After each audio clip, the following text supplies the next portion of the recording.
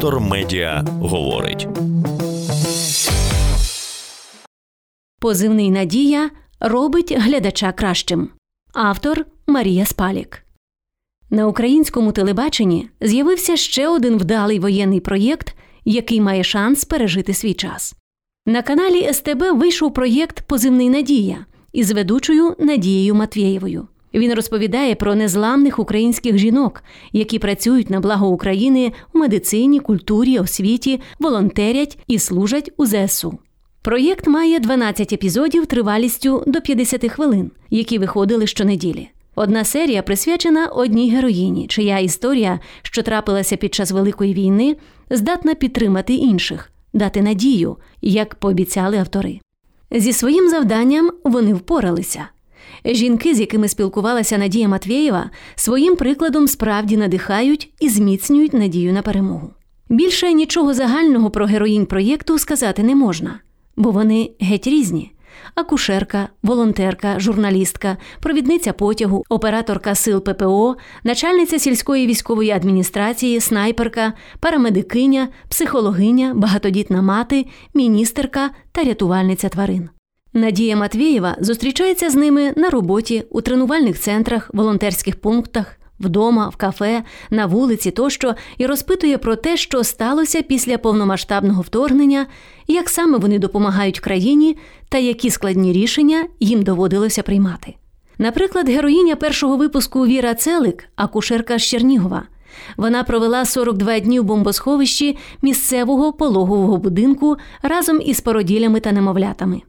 Віра свідомо не поїхала з міста та залишилася допомагати жінкам народжувати. З вищої медичної ланки в бомбосховищі опинився лише один молодий лікар, майже без досвіду. Куди поділися інші, у проєкті тактовно промовчали. В українському суспільстві поки немає сталої думки про тих, хто між професійними обов'язками та особистою безпекою обрав останнє. Це складне питання, бо в кожного є діти та близькі, про яких треба подбати. Але з іншого боку, хто подбає про чужих дітей, яким настав час народжуватися саме зараз?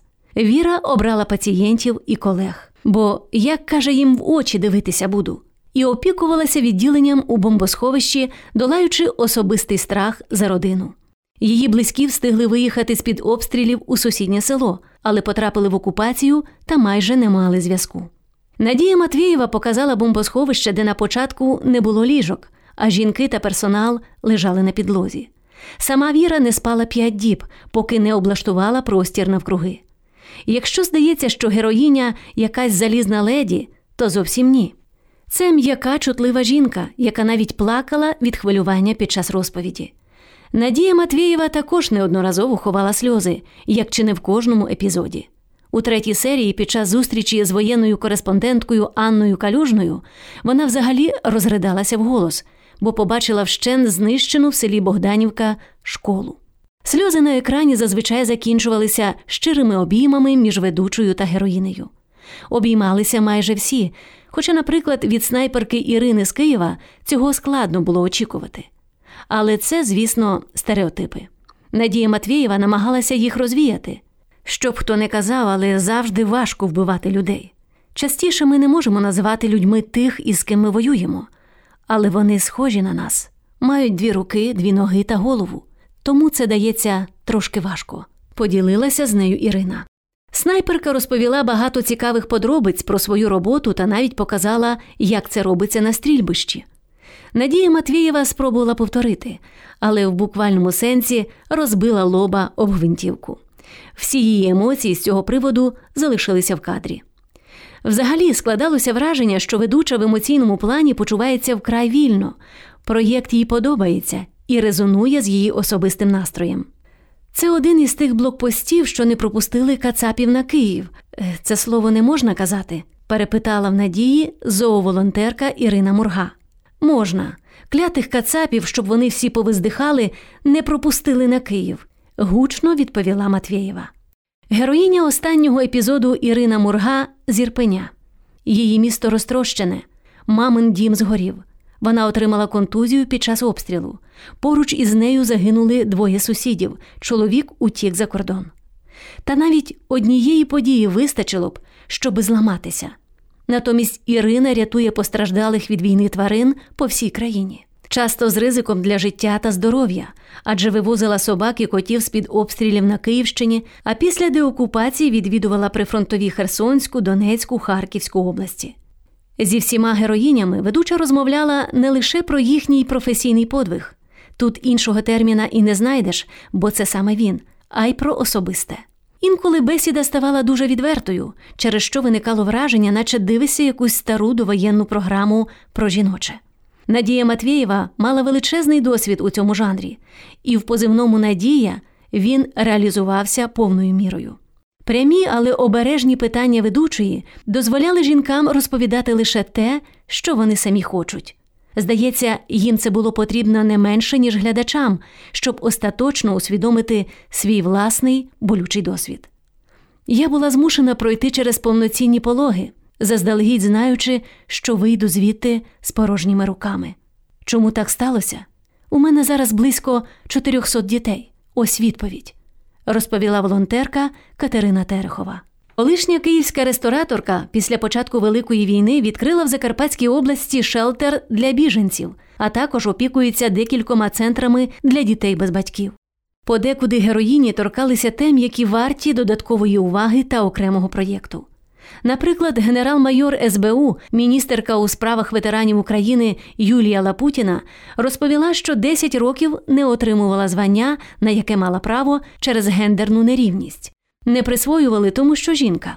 Питання кар'єрного ліфта жінок у силових відомствах відкрите, зазначила вона. Вочевидь, після війни ця тема загостриться, адже зараз багато жінок стали до лав ЗСУ та воюють на рівні з чоловіками.